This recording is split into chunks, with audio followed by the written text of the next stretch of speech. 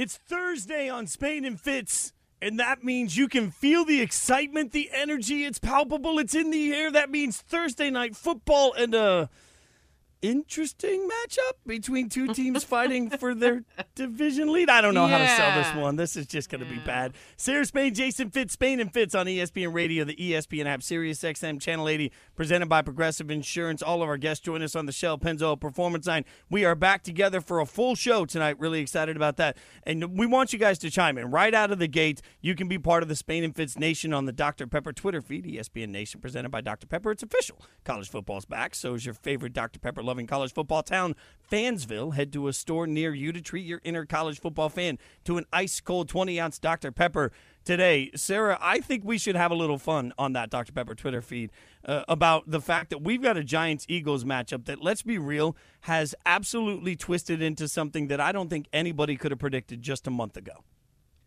Yeah. I mean, this is I think that the poll that you're talking about, or the Twitter feed question, is, could you name 3 active players on these teams besides Wentz and Jones? I'm going to put it up there because I think that is a question. And to your point about the excitement is palpable.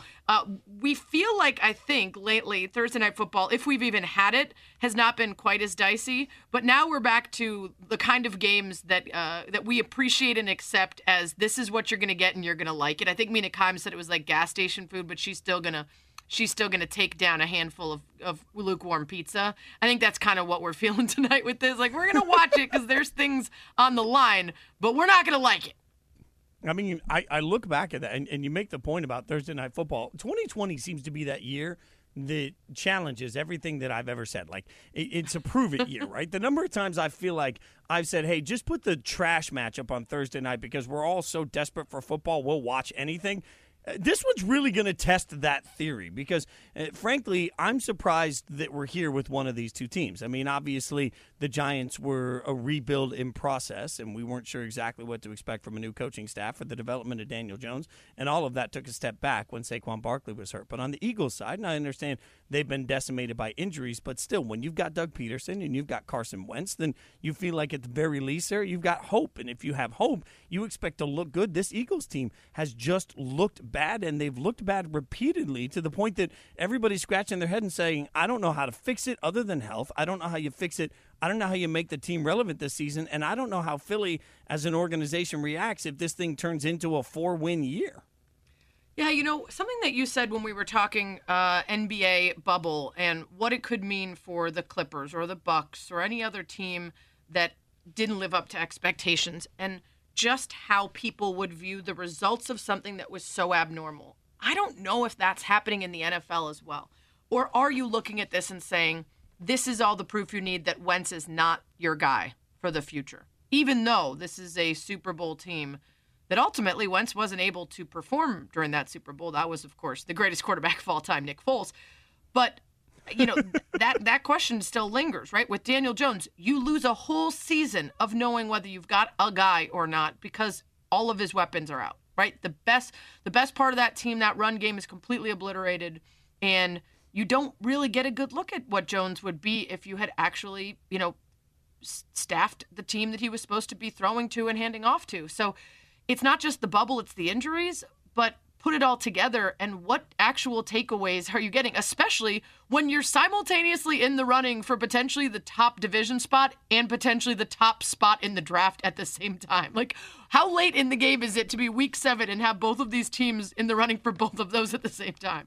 Which is just absolutely insane to me. And then I start looking at it and thinking, okay, well, at some point during the season, it's got to normalize. At some point, these teams will look the way we expect, especially Philly. Again, I think because I do believe, maybe this is my one of my many flaws as a football fan, Sarah, but when I see greatness from a quarterback during the course of a year, if I can see it even one time, then I look at it and say, okay, if we've seen that the quarterback is capable of that, then it needs.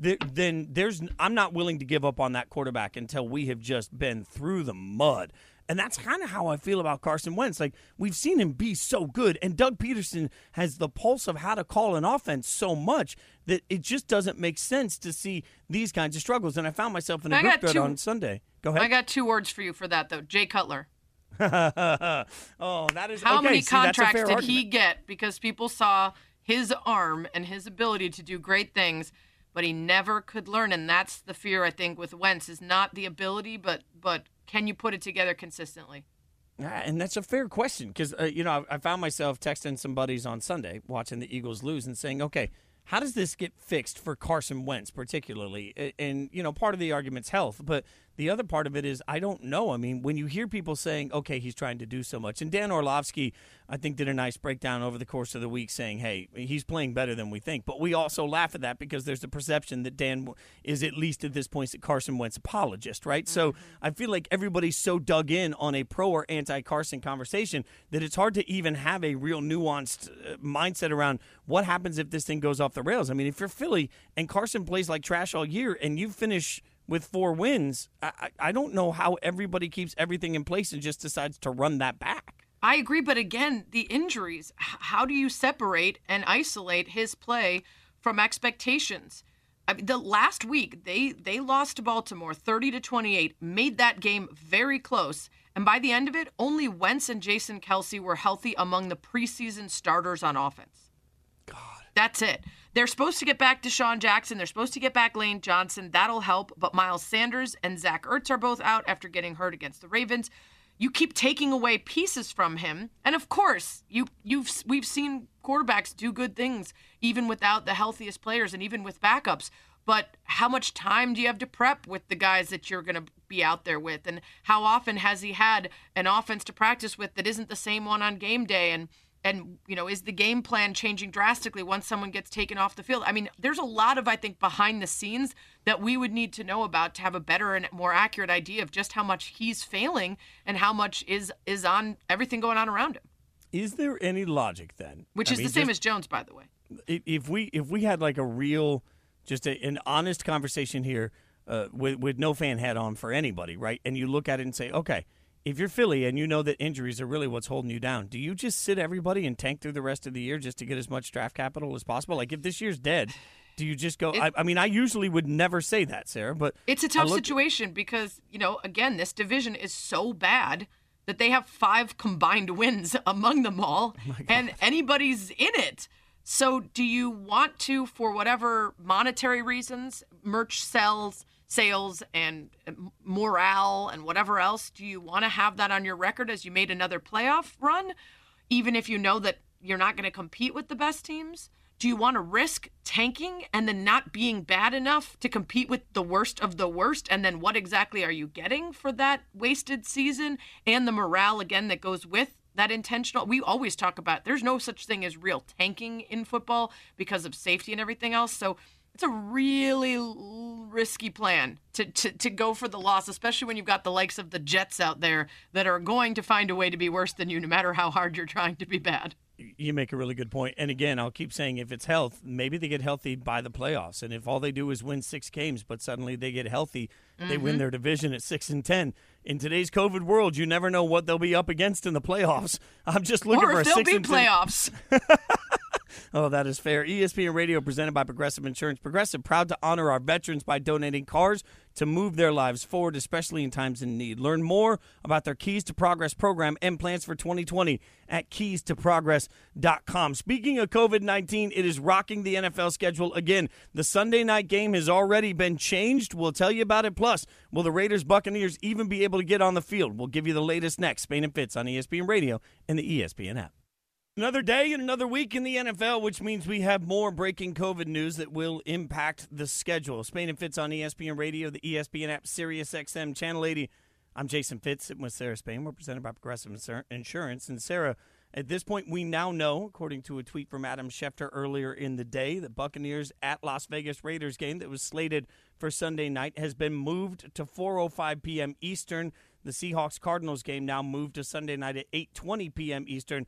That's happening because that assures, according to the league, the opportunity to have a Sunday night game because as of right now, we don't know if my beloved Raiders have enough healthy players to go out and play a game. For anyone that hasn't seen right tackle Trent Brown, who's only played in one game this season, has now landed on the COVID-19 list after testing positive with COVID-19. And as a result, all of the rest of the offensive linemen that were around him have been deemed to be close contact. They're waiting to see where their tests lie and how this falls through. But at some point, we'll have to look at the entire offensive line and Jonathan Abram all sent home because of COVID-19. We have no idea if they'll be able to play by Sunday. So they make a schedule change, and yet another move by the NFL, as weekly they seem to do, to try and work around COVID. Yeah, Fitz, it leaves the Raiders with just 5 offensive linemen on their active roster and then 2 practice squad offensive linemen. The NFL rules do say that teams must have at least 8 on their 48-man roster for game day. So if they can't dress at least 8 of them, they would be allowed only a maximum of 47 active players. I don't even know how that works. I don't know how the NFL is deciding, and it seems to be a case-by-case basis, whether you are too incapacitated by this to be able to play and we have to move it, or whether you soldier on without key pieces. We saw, of course, with the Patriots that they played without Cam Newton. It was an isolated incident. They had kept the spread, but they played without their starting quarterback. And then we saw in other instances teams that were incapable of, in theory, fielding a team, or at least were deemed to have enough of a spread to not be safely able to play.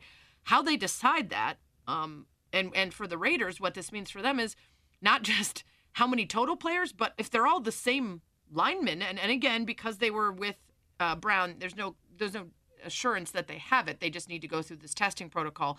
But if they do test their way into being available, they won't have practiced at all. So, this situation, it bodes terribly for the team, regardless of the outcome. Well, yeah, and if postponement, which many people that I've talked to around the team seem to think that that's part of what the team is bracing for, postponement is the final outcome of this. Let's also keep in mind that means the Raiders will then have a short week before taking on the Browns, who have turned out to be very good this time at times this year.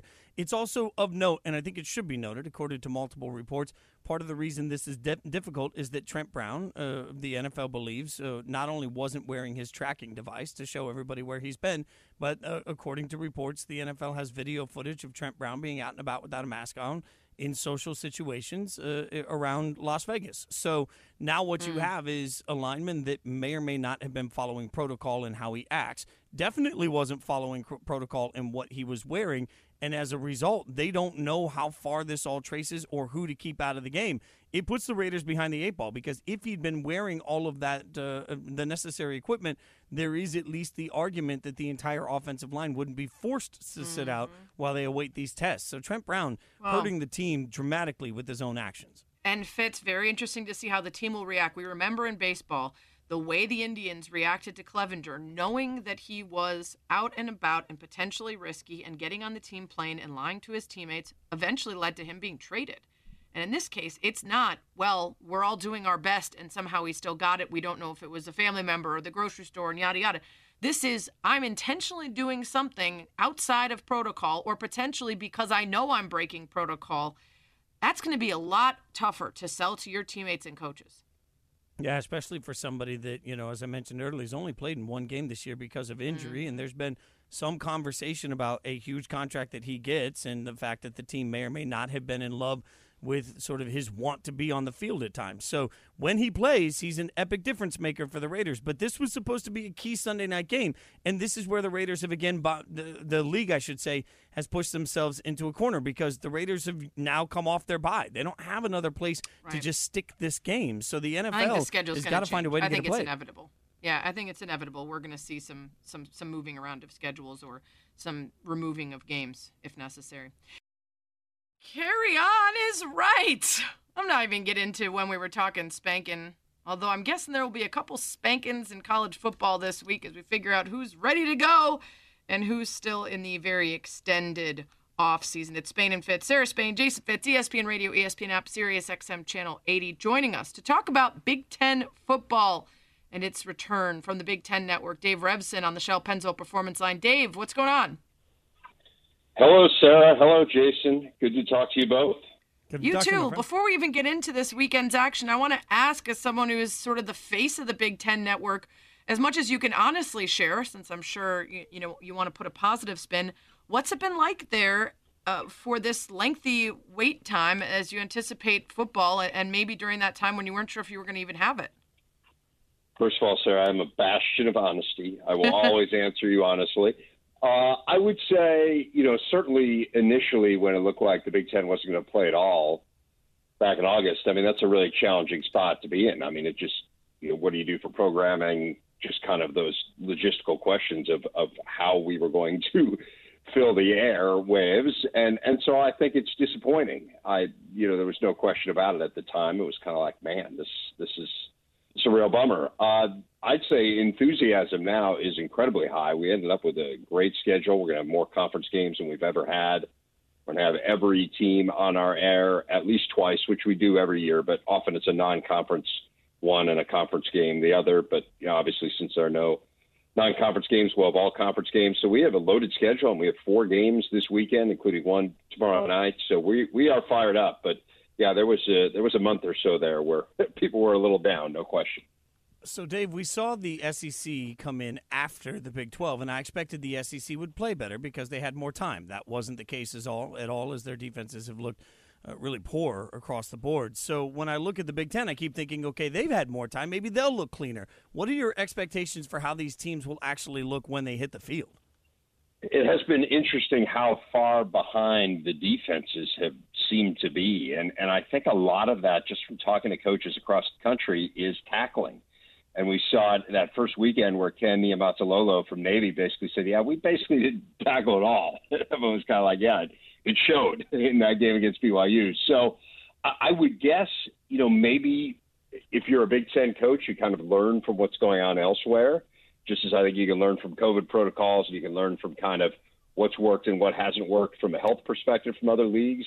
Maybe you learn what has worked and what hasn't worked in terms of practice and how much contact you have in your practices. So, look, the Big Ten is a league that is based on defense, as you know, Jason. I mean, there are a lot of really good defenses year in and year out in this league. I would be surprised if the defenses look abysmal across the board. But, I guess you never know. I mean, I've been flabbergasted in watching Alabama, particularly 2 weeks ago against Ole Miss. So who knows? We shall see. We'll find out here in the next 48 hours. Dave Revsine of the Big Ten Network with us here on Spain and Fitz. Don't forget to subscribe to the Spain and Fitz podcast, by the way. Dave, when they delayed the start of the season, it was because of safety measures. The doctors and the advisors were telling Big Ten heads that this was the right move, that it wasn't feasible to play. So presumably, along with that delay came changes in testing and in investments, including from the highest levels of our country, in giving the kind of money necessary for that testing. But that means that they're starting later, and they are starting now at a time where numbers of COVID are going up across the country, and expectations are for it to get drastically worse with the cold weather, more people spending time inside, etc. How realistic is it to start the season at a time when it feels like this is potentially going to get more out of control than it has even since the beginning of the pandemic? Yeah, Sarah, I mean, look, obviously a great question. I don't think the Big Ten did a great job in August of explaining its rationale for not playing. And I think it was actually pretty clear cut. I guess I just think in all of the craziness they didn't necessarily articulate it, I think it really came down to, for them, they did not want to put players on the field if they were not 100% sure they didn't have COVID, or as close to 100% sure as you can be. And the only way to do that is daily testing. And the daily testing wasn't there yet. They weren't at a level where they felt like they could do it. Now, I think they did a great job, to their credit, of articulating why they were coming back in September and why they thought they could pull it off. To your question of again, they couldn't have anticipated that the cases would be spiking a month and a half or so later. But this notion of testing everyone every single day, and again, it's not just the players in the Big Ten, it's every support personnel, every coach, every trainer, everyone who goes out on the field gets a test every single day, so that you can isolate the people who would test positive, and then you wouldn't have to do as much contact tracing because they would not have played. They wouldn't have practiced on the day where they had COVID. So that's the kind of the logic behind it. So I do think, given that protocol, the Big Ten has as good a chance as anyone. But I mean, I was talking to the commissioner yesterday, and he was telling me, obviously there is the issue of there is no built-in bye weeks. There aren't any. Everyone plays every week. So if games aren't played, there's no way to make them up. And I think it would be foolish to go into this, look at what's happened in the other leagues, and not say there is a very strong possibility the games are going to be canceled. I mean, I'd be stunned if they weren't. I just think the Big Ten feels like because they're testing people every single day, they have as good a chance as you could possibly have of having the fewest games possible be canceled. And to me, that's the rationale, and that's what they're shooting for.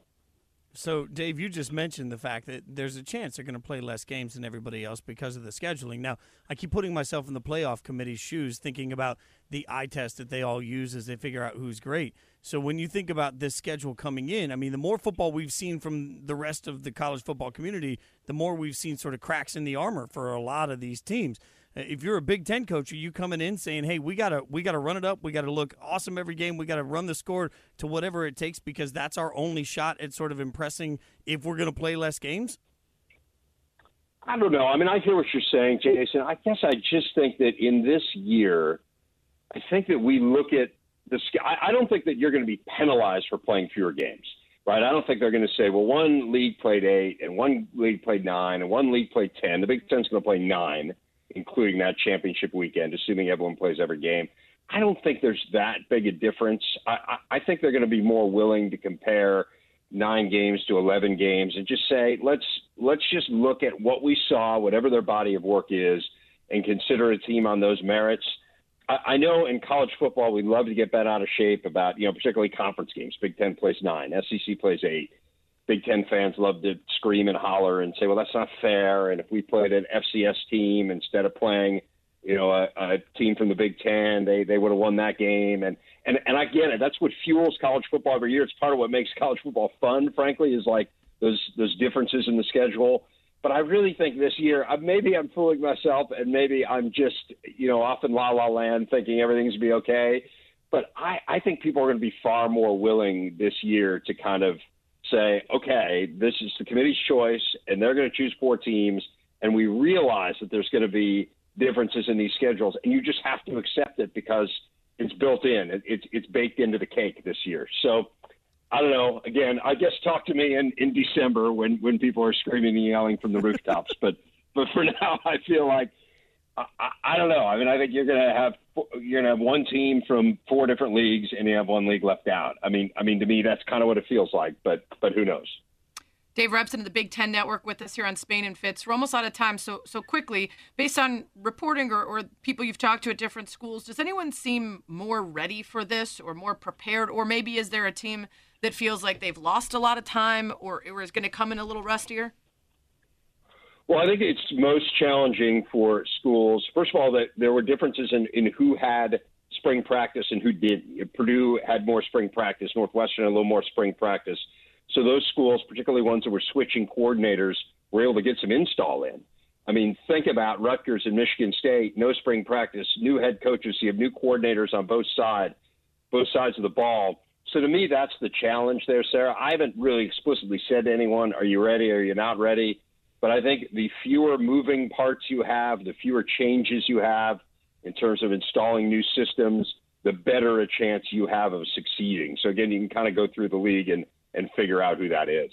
Yeah, similarly to the analysis we had early on in the NFL, how much carryover, how much consistency and continuity do they have? Hey, Dave, thanks for the insight. Enjoy the weekend.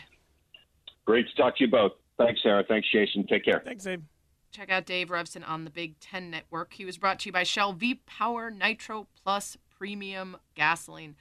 We'll get to a little bit more Big Ten football and specifically something about University of Michigan a little bit later. But coming up, we're going to do our Pick 6 for the NFL weekend since we don't have a full show tomorrow. So look forward to that next year on Spain and Fitz.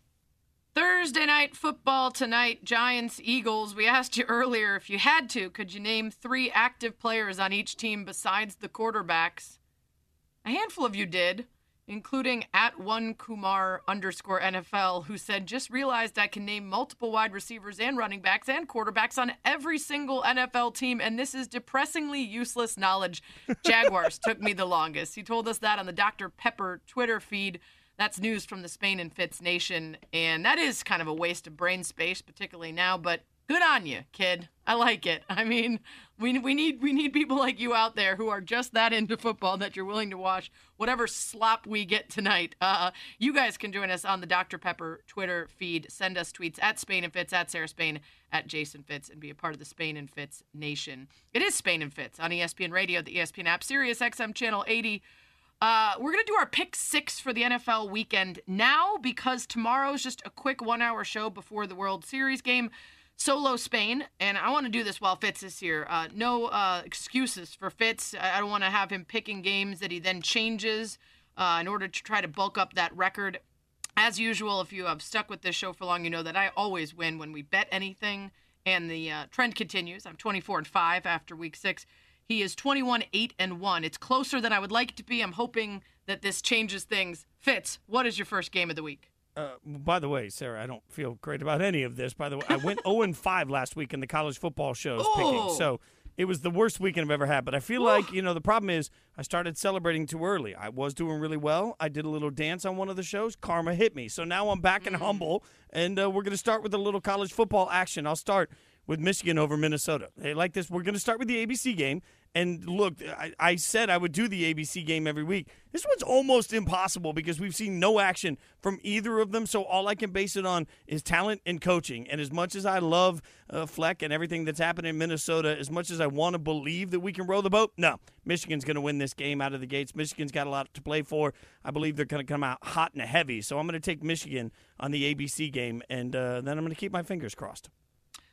Quickly, by the way, I believe that your last pick of the week is not for this week, so maybe double check that and change that before we get to it so we can make sure we know that you've picked 6 games that are this week. Well, I mean, you never said they had to be this week. That would help my odds. That would definitely help my odds if you picked games that were existing. My first game of the week is the Ravens over Minnesota. And I think you mentioned a Bill Barnwell stat that just blew your mind. The Vikings had something around a 50% likelihood of making the postseason when this season began. It has slid down to 5%. A minus 46.3% change as they sit at 1-5. That is obviously a Ravens team we still feel very strong about, so I'm easily taking the Ravens over a very ugly Vikings team. You know what? I like that logic so much, I'm changing my last pick. I'm doubling up. I'm just flat out copying you. Thief. I am I'm thieving that. Like you're absolutely right. That was a better pick than the one that I had that wasn't even playing this week. Rules. So I might as well steal we one need rules blatantly around here. from Sarah. I mean, the Ravens over Minnesota is an easy one, and I was sitting there listening to you thinking, how did I not pick that game? And then I realized, wait, now I did. The world doesn't have to know, Sarah. Does that count for me? We're going to take it. Listen, right. I'm gonna start keeping my picks to myself. I'm not even going to put them on the dock just in case you mosey on over. Rules are no fun, Sarah. Steal mine. The next pick is another one that you probably got because you finally picked up on the easiest trick in the game, which is pick whoever's playing the Jets. And when that is the Bills, especially feel good about it, a Bills team that desperately needs a W after dropping 2 straight. Very talented team. I still feel very good about the Bills. I still feel the same about the Jets, was that they are just absolute trash. There's a great Onion article. Adam Gase says, now is not yet the time to destroy Trevor Lawrence. It's just too real. I'm taking the Bills. Can you guys start picking the Giants too with this? No.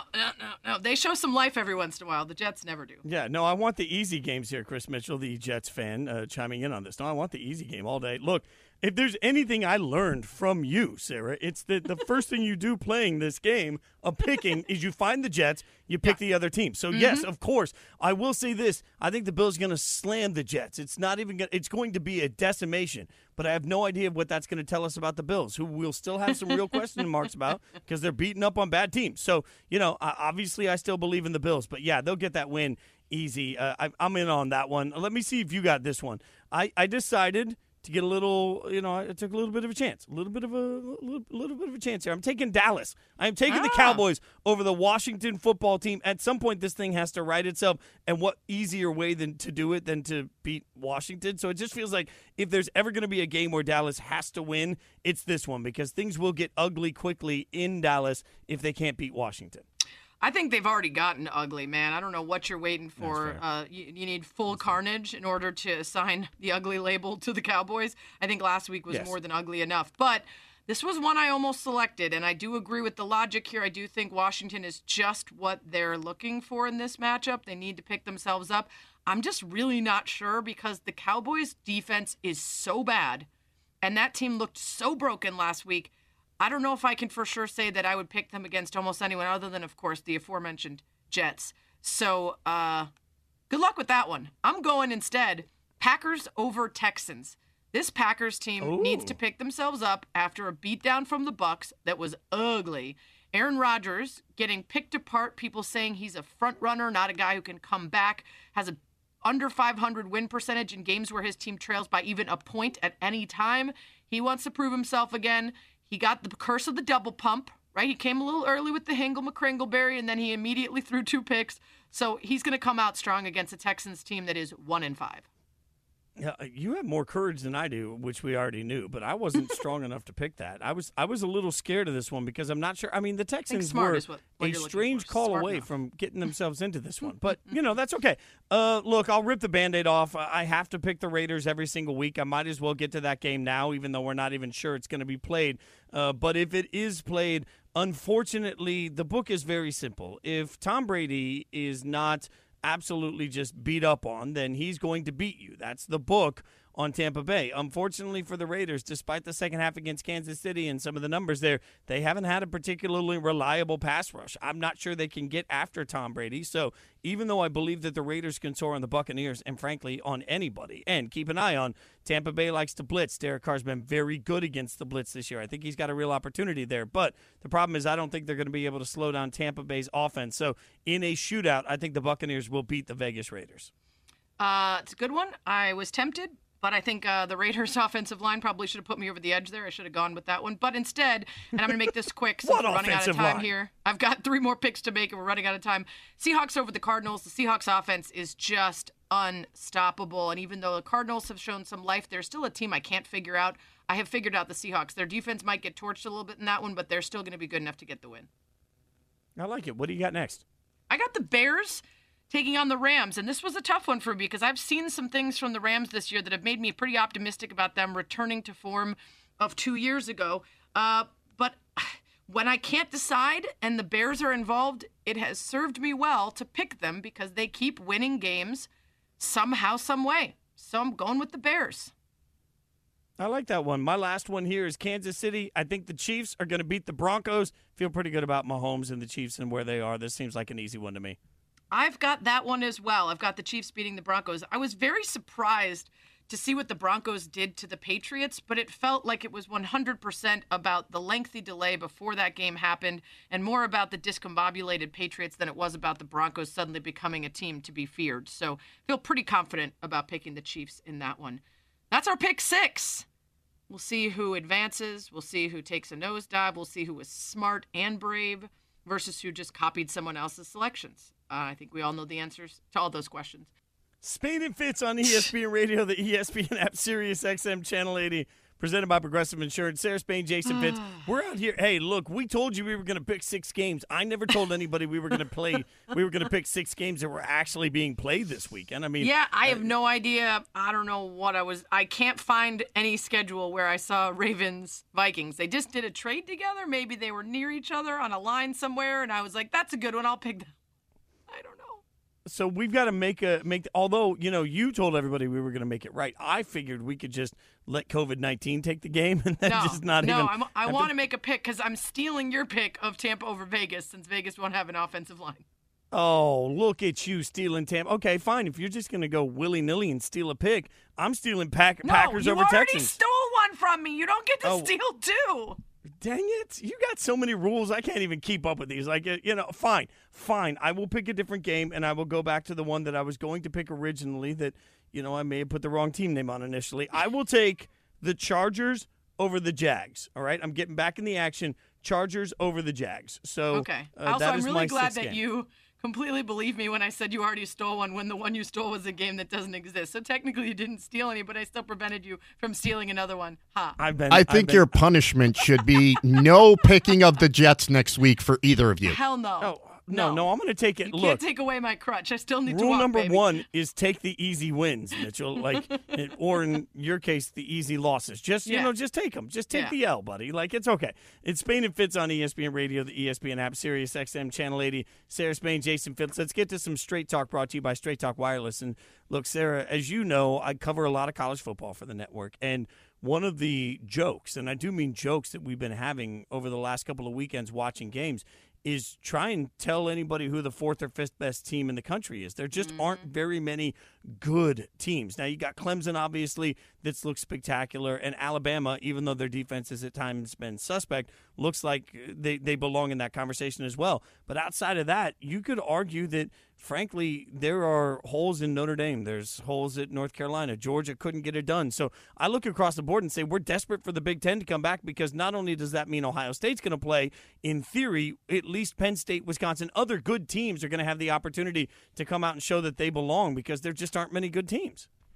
Yeah, I mean, this is adding yet another wrinkle to an already very confusing season, with games postponed, games that probably will never even take place, questions about testing, and now you throw in the Big Ten. And one of the interesting things for the Big Ten is how differently they are going to handle testing. I mean, I on the one hand, I look at it and say, great. I mean, strict testing is awesome, Sarah. But on the other hand, I mean, if it's a false positive and a coach misses 3 weeks, what impact does that have to a team? So, that's part of what makes this impossible right now. The fact that everybody has different standards and practices. How do I know? I mean, God forbid somebody, a coach of relevance in the Big Ten gets it. All of a sudden their team loses their coach for 3 weeks. They lose a couple of games. How are we supposed to judge that?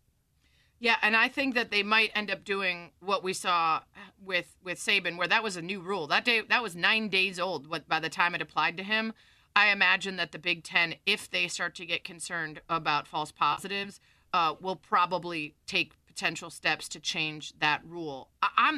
Fitz, we mentioned this when we talked to Dave Revson. I think my biggest concern here is we're looking at a country that is, in many states, has numbers higher than at any other time during the pandemic. Particularly, and I just tweeted out a story with this map, the spread in rural areas. It used to be concentrated in cities and suburbs. I had an expert on my podcast talking about how plenty of people in rural areas saw it as a New York problem or other big city problem because they didn't see it in their own neighborhoods. They didn't listen to social distancing and mask requirements and recommendations. And now the spread is massive across many parts of the country that are the homes to these Big Ten teams. One of those is Ann Arbor. And Fitz, we talked about this months ago. In fact, it was Spain and company, so I wasn't even talking to you about it, about the idea of separating athletes from everybody else. In Ann Arbor right now, they have a shutdown order, a stay-in-place order, where nobody at that school is allowed to leave unless they are going to get medication, food, and they are allowed to exercise in groups no larger than 2. They can only occasionally attend instructional labs that they need to do in person. Otherwise, they are supposed to stay inside their residences, and none of this applies to athletes. How are you going to have a whole school shut down and just have the football team out playing sports and traveling and moving around? And I don't have an answer for that. Like, here's the thing. The craziest part about that, Sarah, is I want to be able to come in with an answer. Like, I want to be able to, even if it means clapping back and saying, okay, well, there's a reason. I want to find it because I love. I mean, it's got to be the testing football. That they'll say, oh, well, we have tests for our football players every day, so we'll know if they're going to spread it. So then every other student at Michigan is going to say, oh, so that money that the government gave was only to test the football players here? We're not worried about the 1,000 cases on our campus of everybody else? And here's the uncomfortable hypocrisy of it all. Like, a school has a couple of basic tenets that they have to stand on. One is they're going to educate you, at least in theory, to help you get ready for the next chapter of your life. 2 is they're going to maintain safety while they do that to the best of their ability. Now, I know a lot of people will come in and say, well, kids party on campus is fine.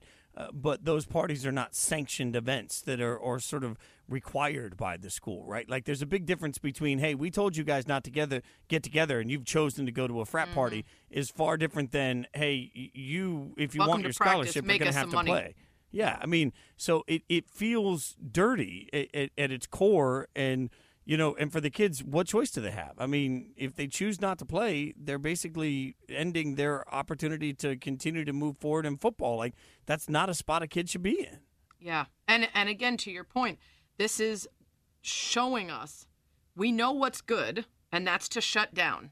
But we also know what makes us money. And in those cases, we're going to allow you to be guinea pigs and get together while we consider this an urgent and critical situation on our campus. And by the way, that's some Straight Talk Wireless, no contracts, no compromise. Sorry. And that's why, I have the opportunity to work with Trevor Scales a lot on college football. Trevor played for Harvard, and he always reminds me, hey, when there's no money at stake and smart institutions are looking around figuring out what to do, they told you the decision, and it's very simple. They're simply not playing. So I know nobody wants to hear that with the Big Ten coming back, but it's real. Coming up next, the World Series going on. We're going to get some expertise from right in the thick of all of it. Coming up next on Spain and Fitz on ESPN Radio. 2 games in, got a tie in the World Series. It's Spain and Fitz. Sarah Spain, Jason Fitz, ESPN Radio, ESPN app, Sirius XM Channel 80. Joining us now to talk about the World Series, knotted at a game apiece, Jessica Mendoza, who made history this week as the first woman to serve as a World Series game analyst on any platform. Been calling the games for us on ESPN Radio. Jess, thanks so much for giving us some time during what I know is a very busy time for you. Absolutely. It's an awesome time. I mean, come on, it's 2020. Everything's pretty crazy anyway. So, Right. Plus, I love talking to you guys. So I remember talking to you on a little fun Zoom call we had with some of the gals a little bit ago, just some wine and some catching up. And you said you had called some games from the middle of the woods even. What's the setup when you're calling these World Series games? Where are you? Who's with you? What's it like? Well, it's a little different from my home setup, which was in the middle of the forest kind of thing. I mean, not really. It's my house. I live out in the woods in Oregon. But I've actually been in Bristol, Connecticut, where ESPN is headquartered for 2 weeks now. So a different kind of bubble. Anyone who's been here knows the bubble that is Bristol. But it is nice to actually be sitting next to the people I'm calling the game with, especially for something like the World Series, 3-person booth. There's a lot of moving parts. So it's been good to be here instead of out in the middle of the woods on my own, calling these huge games. But it's been good to at least be able to smack the guys that are next to me, or be able to have that body language, when to talk, when not, all that stuff. Look, I'm going to be honest. I'm continually finding out that Sarah's a part of these awesome Zooms and wines. And she's like, I enjoy these things too. I can come on and hang out with everybody. Next time you can hang with the gals. Yes, that's all I'm looking for. All right, Jess, so I do think, though, it's significant. I don't want to downplay it. I mean, what Sarah just said about your role and what it means to essentially be a pioneer for women. How does that play into your mindset when you're accomplishing these things, but you also understand that you're opening doors for future generations? I mean, I think the biggest thing is, first of all, you just want to do your job well. I mean, I think the most important thing is, Sarah knows this, there's a ton of women that, of course, not enough women, but there have been women that have been before us that have opened these doors and allowed us to be able to at least have the opportunity, allow our bosses to kind of have a little bit of foresight of what this can be, what women can do, talking men's sports, having radio shows, all the different things, women's involvement in sports in general. But, I feel like, the biggest thing is just more of, why, once we're here is just being able to do our job in a way that makes us stay. So not have it be the one-off, oh, isn't that cute? We had a woman. She's here. Oh my gosh. Okay, goodbye. Which honestly has happened in the past, where it's headlines, great, a woman did it, and then they never do it again.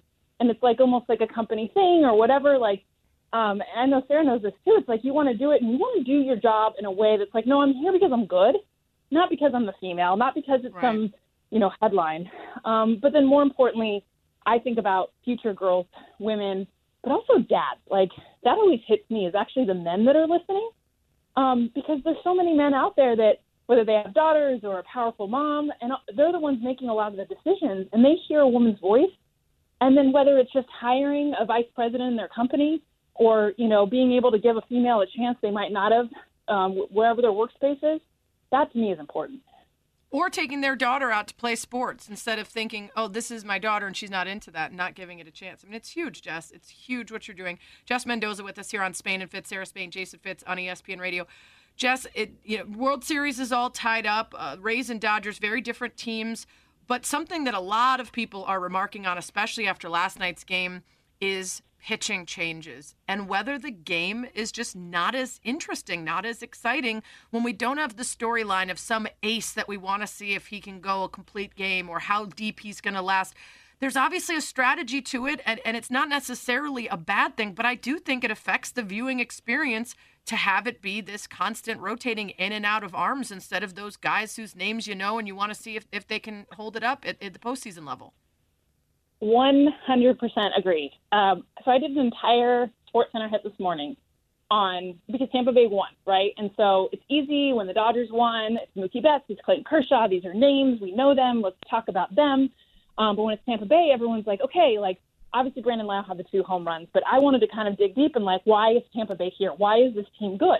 And ultimately, I highlighted Nick Anderson, Pete Fairbanks, and Diego Castillo, the 7th, 8th, and 9th inning pitchers. One of them, by the way, threw 2 pitches. They are the stars of this team, and yet you will see them in the game for maybe about 10 seconds. You might not even see them. But ultimately, that is, period, why Tampa Bay is here. If you're going to pick 3 guys, it actually isn't the best. Their starting pitching is good, but it's their bullpen, led by those 3 guys. And I built an entire package on 3 bullpen pitchers. Like, that's where we're at. And I agree with you. Like, people are. I can hear them changing the channel, turning it off when we go through 8 pitchers by one team in one game. Mm-hmm. So, Jess, can 3 bullpen pitchers beat the Dodgers in a World Series? No, not just those 3 guys. But if they can get it to them with a lead, yes. The key is with the Dodgers offense, you look ahead to Game 3, you got Charlie Morton on the mound. Can he get them the lead? Blake Snell did that. If you're not in the lead, first of all, Kevin Cash isn't going to use all 3 of those guys if they're not winning. He said that. He will not chase the game. So he will put in other guys, kind of just keep his best guys rested. But if he can give those 3 guys a lead, and that's a big deal, right? Because you got to get ultimately to like mid-6th inning, which, by the way, how sad is that to be like, if a starter can actually go to the 6th inning with a lead, that's the Rays' best shot. But we've seen how powerful the Dodgers offense. And, by the way, the Rays have to get that lead in Game 3, Walker Buehler. Jess Mendoza with us here on Spain and Fitz. We talked about this on our show Monday. Time is a flat circle. I really can't remember. But we talked about this matchup and sort of the idea that when it's your team, you want them to spend big bucks and get the best players they can. But if it's anyone else's team, you hate them for that. What is the vibe that you're getting around these teams? Is it, well, the Dodgers are sympathetic figures because of the last couple years, or is it screw the big league team, let's go for the underdogs in the Rays and their low payroll? Like, what's the conversation that you're hearing? Yeah, everyone's pulling for Tampa. Like, when I talk to managers, coaches, players on other teams that don't have, a name in the fight or whatever there's a saying there that I'm totally missing. Dog in the fight, a horse in the race. Yeah. Dog in the fight. They don't have one of those. And so they're literally just looking at it from, these are people that are, within baseball that, are playing, coaching, and managing within it. And they really look at Tampa Bay as like, what they're doing is pretty darn magical. Obviously them beating the Yankees was so, and it wasn't huge. I mean, they won the division. They beat the Yankees 8 out of 10 times in the regular season. So it wasn't some sort of Cinderella story by any means, but it gives, I think there's at least 20 teams in baseball that don't have the payroll that even touches the Dodgers, the Red Sox, the Yankees, and so the Cubs. So you really look at the Rays as a team like of hope. Like, yes, like we can actually just be smart and know our stuff, and we can beat the Goliath of the baseball world. I'm also curious, and this is a very sports radio conversation, but big picture, not just in the months right after the World Series, what's better for baseball? Is it for that small market team to prove you can do it, and here's the analytics to use, and here's the formula? Or is it, because of the way ratings have dropped across almost all sports except for basically the WNBA, is it better for a big team, big stars, lots of merch selling, et cetera, for the Dodgers to win?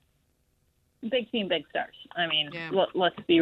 We want these underdogs. If you're involved in the sport, you always want kind of that underdog story. If you're involved, it's great. But Mookie, I mean, just the names, the Dodgers. I mean, I think Fox cried when the Yankees did not make it to the World Series. The idea of a Dodgers-Yankees World Series would have blown the sport, to a whole nother level. We all know, we get it. It doesn't matter what sport you're covering. When it's a big market team, when you know names, when people, just fans. I mean, the Dodgers do that because they came from Brooklyn, so they have this East Coast, West Coast, like it's a very national team, different if it's the Angels, different, obviously there's a whole list of teams that it doesn't work for, and Tampa Bay is one of those.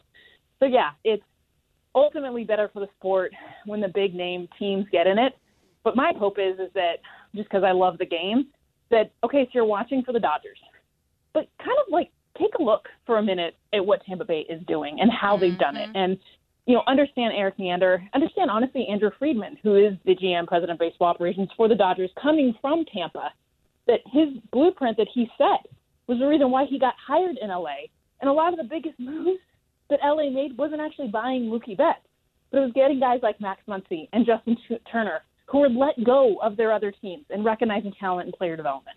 Yeah, there's a lot of lessons to be learned from this World Series, even if the actual watching experience is a little bit different with all the pitching changes and neutral site and all that. Well, it's a quote-unquote travel day, so they'll take a rest and get back at it tied 1-1. So will you, Jess. We look forward to hearing you on the call tomorrow. Thanks for the time. Absolutely. Let's talk again. I miss you guys. For sure. Zooms Jess, and you're wine. doing great work. Zooms Thanks and so much for wine. hanging That's out. all we got. I want in on the wine and cheese next time. Come on. I will. Listen, we'll do a pre-interview. We'll test you. We'll see what value you can bring, and then we'll see if you make the cut. But what happens on the Zoom stays on the Zoom. That's So right. you gotta I'm all in. I'm all in. If you guys only knew Mendoza's dismount from the last Zoom, it's not to be shared on Disney Radio. I'll tell you that much. Thanks, Jess. Yeah. Bye.